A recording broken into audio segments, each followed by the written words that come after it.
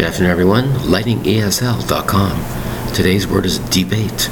Debate. Two distinct syllables, spelled D-E-B-A-T-E. Debate. Now, it's not pronounced debate, it's pronounced debate. Debate. A debate is a formal discussion between two or more people.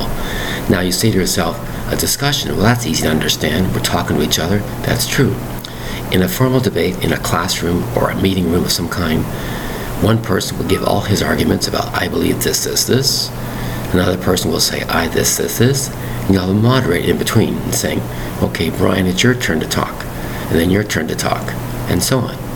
And a group behind that listening, or the moderator will decide, well, based on your evidence and based on your argument, you win the discussion or the debate.